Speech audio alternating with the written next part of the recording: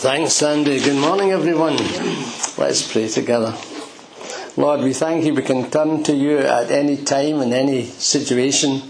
Pray for our nation at this time and all the infighting that goes on and the lack of direction that there is in various ways in our Parliament.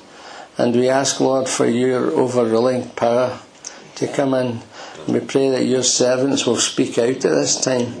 And we pray, Lord, you will raise someone up who has spiritual aims to do the will of God in these days and to recognise that righteousness exalts a nation and sin is a reproach to any people.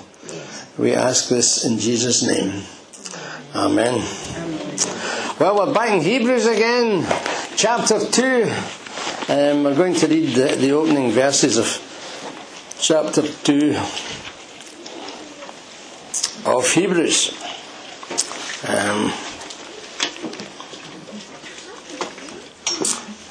We must pay more careful attention, therefore, to what we have heard, so that we do not drift away. For if the message spoken by angels was binding, and every violation and disobedience received its just punishment, how shall we escape if we ignore such a great salvation? This salvation, which was first announced by the Lord, was confirmed to us by those who heard him. God also testified to it by signs, wonders, and various miracles, and gifts of the Holy Spirit distributed according to his will. It is not to angels that he has subjected the world to come, about which we are speaking, but there is a place where someone has testified. What is man that you are mindful of him? The Son of Man that you care for him? You made him a little lower than the angels. You crowned him with glory and honour, and put everything under his feet. In putting everything under him, God left nothing that is not subject to him. Yet, at present, we do not see everything subject to him, but we see Jesus, who was made a little lower than the angels, now crowned with glory and honour, because he suffered death, so that by the grace of God he might taste death for everyone. In bringing many sons to glory, it was fitting that God, for whom and through whom everything exists, should make the author of their salvation perfect through suffering. Both the one who makes men holy and those who are made holy are of the same family. So Jesus is not ashamed to call them brothers. He says, I will declare your name to my brothers. In the presence of the congregation, I will sing your praises. Somebody said today's society is all signposts and no destinations. People are pointing in all directions for us. We're disenchanted with tradition. A generation of young people is breaking free, not only in political realms but in other realms. We're a generation of shoppers for everything. And even in Christianity itself, there are so many floaters. You know what they have? They call it cafeteria Christianity. If you don't like what's on the menu, then you go elsewhere. But the other thing is, you generally make a terrible fuss before you go elsewhere about the menu in the cafeteria where you belong. And a lot of what is called growth in the Christian church is really, it's not real growth, it's transfer growth. And big is beautiful. It's not what do I owe God or the church, but what can God do to help me on my journey. You know, it's a sort of self-directed stuff. And if they don't help, I'll drift elsewhere. And we're in a mess. Professor William Martin, he says, imagine a world where it's like a big ship and we're all in the ship together, you right?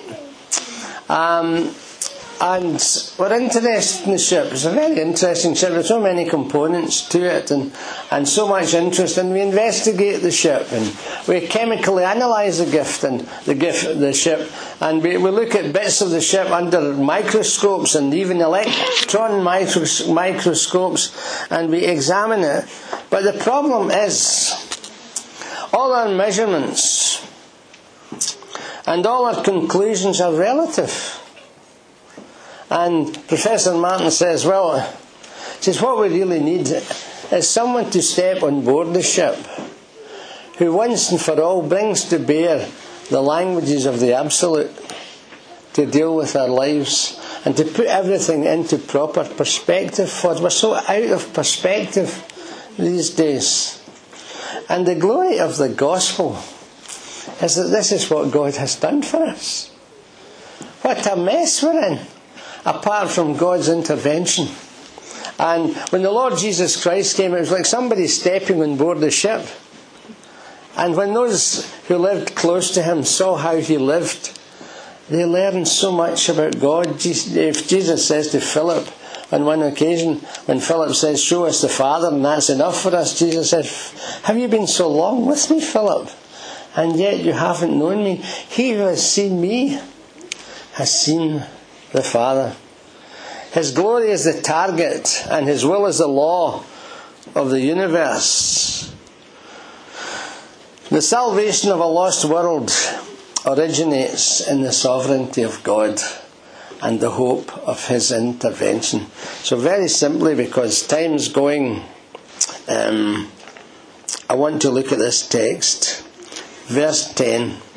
In bringing many sons to glory, Hebrews 2:10, it was fitting that God, for whom and through whom everything exists, should make the author of their salvation perfect through suffering.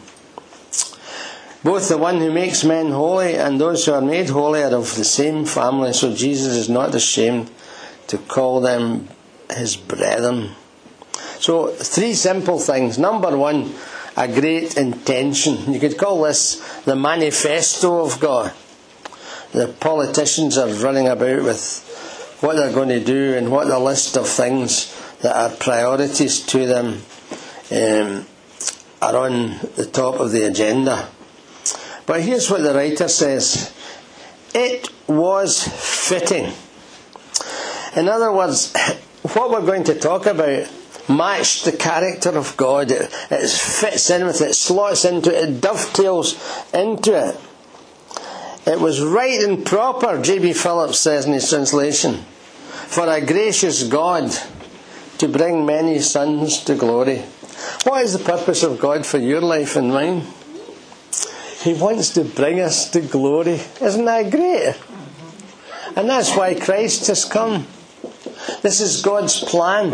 He wants to make the message and life and teaching of Jesus and his death on the cross and his resurrection from the dead to be the meaningful directives in our lives, and so that our lives should in some way reflect the life of God in the soul of man, so that eventually we share glory with him and we go and are equipped for praise for him for all eternity. What a wonderful manifesto. The glory is, of course, the weightiness of God's kingly character.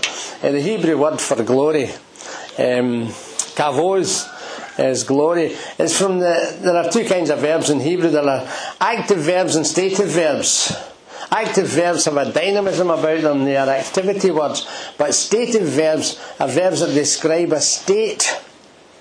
And the state, funnily enough, for glory, the verb is kaved. It means, without embarrassment to anyone present, it means to be heavy. To be heavy. And the idea is the heaviness of a royal figure weighed down by the glorious garments and all the accoutrements of royalty in the splendour and pomp of sceptre and crown and all these things. A wonderful picture. Glory. There's glory in the tabernacle in the Old Testament. The tent shrine in the Old Testament was full of what they called the Shekinah glory, the shining glory of God. And there's glory in the temple too. At the dedication of the temple, the Lord came down and confirmed the work done in the temple. And glory is often in the Old Testament associated with light phenomena, flame and fire and shining, especially in Ezekiel. And one of the prophetic hopes is that the earth may be filled with the glory of God as the waters cover the sea. This was a great prophetic hope. And the glory of the Lord Jesus Christ, as John says in his wonderful gospel, and we gazed at his glory. The glory as of the only begotten of the Father, full of grace and truth. Now, the Lord Jesus was a human being, but occasionally the glory shone through, as on the Mount of Transfiguration.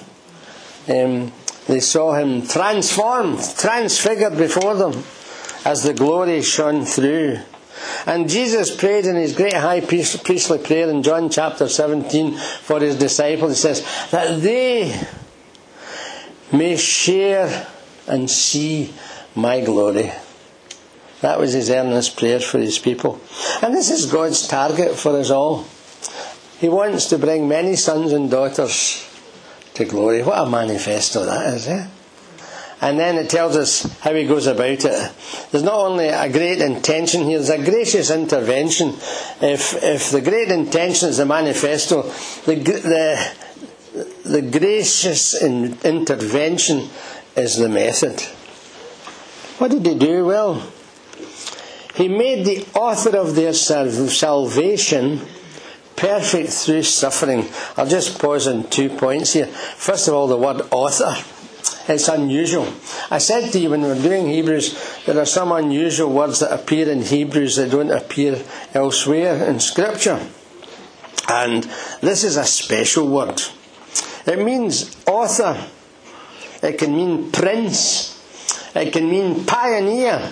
In Hebrews chapter 12 it says, looking unto Jesus, the pioneer and perfecter of our faith.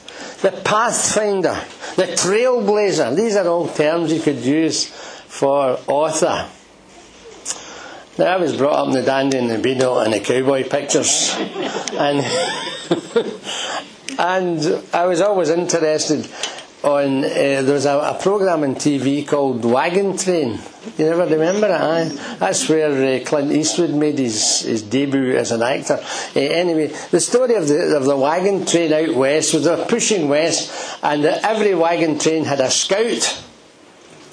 And the scout was sent ahead to plan out the route so that the cattle could get grass and water, so that the rivers weren't too deep to cross, so that as far as possible the herds would be safe as they travelled ahead. And then when the scout has scouted out the land ahead, the scout came back to the wagon train and took them through the path.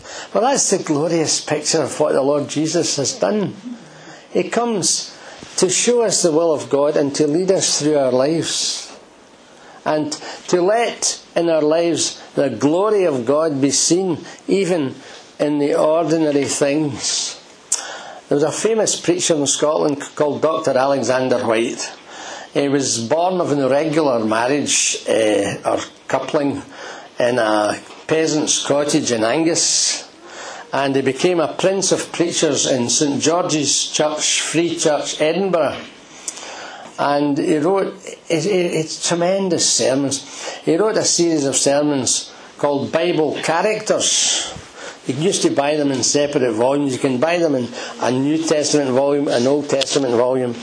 And his descriptions were wonderful. For example, he describes Elijah like this. Remember the first sentence of the sermon on Elijah. He said, Elijah was a Mount Sinai of a man, with a heart like a thunderstorm. How's that for a sentence? A Mount Sinai of a man with a heart like a thunderstorm. Well, one day at the church door, as the crowds were going out, and the pastors used to stand at the door and shake hands with people then, did you know that? And he was standing at the door of the church and they were going past, and one of the congregation said to him, Dr. White, you preached this morning as if you'd come from the presence of God himself. He said, so I did. And the truth just shone through his preaching. And this is God's amazing intervention. We've no hope. No chance until Jesus comes into our lives. The perfect Son of God has become his people's perfect Saviour, opening up a new way, a new access, a new entrance to God and to grace, so that we're fit for purpose in the hand of God. And a strange phrase, this is the second thing I'm going to talk about here, perfect through suffering. How can that be? I thought he was perfect from day one. How can he be made perfect through suffering? Well, you see, there's a perfection appropriate to growth. And Jesus wasn't some sort of strange, curious invention. He lived like an ordinary human being. He worked in a carpenter shop from the time he was 12 to the time he was about 30 in the village of Nazareth. And yet, there was something about him absolutely wonderful. And he submitted to his parents. And there's a wonderful fourfold description in the Gospels near the beginning of Luke. It says, and Jesus developed in wisdom and in stature and in favour with God and men. What a description. In wisdom, that's his intellectual development. In stature, his physical development. In favour with God, that's his spiritual development. And with men, that's his social development. Perfection. And as he grew, he entered into the experiences. He's in a crowd one day and a lady touches him. Says, who touched me? He says, oh, come on, look at the crowd. It's like party on a Saturday. And he says, somebody touched you. And he recognised the touch of the woman in need. And he healed her. An amazing sensitivity to things around him. And he wept. 3 times in the New Testament it tells us Jesus wept. He wept over a city. Jesus weeps over Glasgow and the district around it, including Moodiesburn. Jesus weeps over the city. How often would I have gathered your children together like a hen gathers her chickens under her wing, but you would not. And he weeps over a family. He was very friendly with a family, 2 sisters and a brother, Martha and Mary and Lazarus. And Lazarus dies. And it says, the shortest verse in the New Testament, Jesus wept. A different kind of weeping, actually. There's noisy weeping. In the Middle East, they go in for that at funerals. Noisy weeping. And there's silent weeping where you just stand. My next door neighbour was weeping. He was telling me about how his dog had died last week. And the dog was with him for 15 years. It was a Springer Spaniel. Oh, Murray, what a great old dog he was. And he was standing telling me, and his tears were just coursing down his cheeks. There's silent weeping. It says Jesus wept. It's that kind of silent weeping before the tomb of Lazarus. And then in Hebrews it says that before he went to the cross with strong crying and tears, a combination of the 2 kinds of crying, Jesus wept over a tyranny. Over a city, over a family, over a tyranny. The tyranny of sin with its grip over human beings would take nothing less than the greatest act the universe has ever seen. The death of the Son of God. The Lord Jesus died on the cross for us, as if we were the only human beings on the planet. He became perfect through suffering. And there's a Scottish paraphrase says this: in every pang that rends the heart, the man of sorrows had a part. He sympathises with our grief, and to sufferer sends relief. So here's the method. He made the author of their salvation perfect through suffering. And then there's a glorious identification. This is the miracle.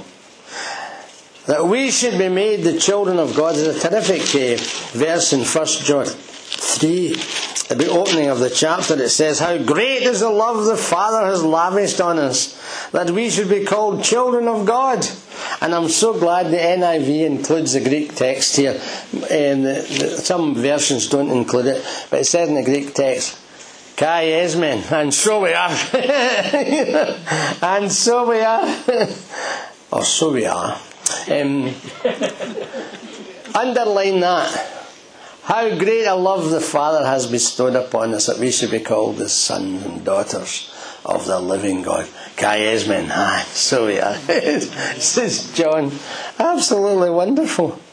You see, it's absolutely glorious what God has done for us. My old principal, Ernest Kevin, tells a story about how a man fell down a well, a pit. And he's down the pit shouting, help, help, get me out of here. And somebody comes to the end of the bit and bends over and says to him, oh, you're down the pit.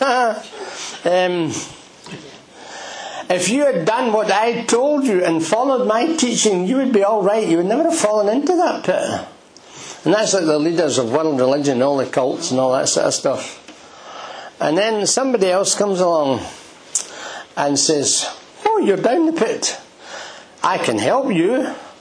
I have a rope of regulation length and I will put it down the pit. But you've got to jump up to catch the rope.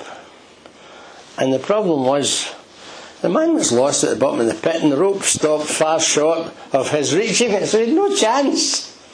But you see, some folk think going to church gets you ready for heaven. Going to church will definitely put you in personal, living touch with the Lord Jesus Christ. Not necessarily, my friend. Not necessarily. Nothing in my hand I bring. Simply to thy cross I cling. Helpless, naked look to thee for dress. Helpless look to thee for grace. Foul I to the fountain fly. Wash me, Jesus, or I die. Now, along came a third person, and the third person had a rope of adequate length to the need of the man down the pit. And there was a loop on it that went round the man's body. It was personally tailored for him, for the size of him. And the person said, if you put this round you, I'll pull you out. That's what Jesus does during the Gospels. He came to me, I was in terrible need, with the possibility of a horrible future. One of my best pals, his father hanged himself because of his bad behaviour. Another of my best pals spent long terms in prison because of his behaviour. And normally, humanly speaking, I could have gone the way of quite a few of my pals. But Jesus came, and Jesus reached right down to where I was, and he pulled me out. Psalm 40, wonderful psalm. Psalm 40, it says, I waited patiently for the Lord. He turned to me and heard my cry. He lifted me out of the slimy pit, out of the mud and the mire. He put my feet on a rock and gave me a firm place to stand. He put a new song in my mouth, even praises to our God. Out of the mire, into the choir. What a wonderful Saviour. A helper lets down a long and strong rope with a loop attached which will go round his body. You've got to repent and believe the gospel. You've got to accept what he offers you in the gospel. You've got to trust in him, and he'll pull you out. So, what a wonderful text that is. Let's pray together. Lord, we thank you for all of your fatherly goodness to us. And we thank you for sending us such a wonderful Saviour as the Lord Jesus Christ, who is touched with a feeling of our weaknesses and is well able to come to us to the depths of our need and to bring us near to God, so that God can bring many sons and daughters to glory. We give you thanks in Jesus' name. Amen.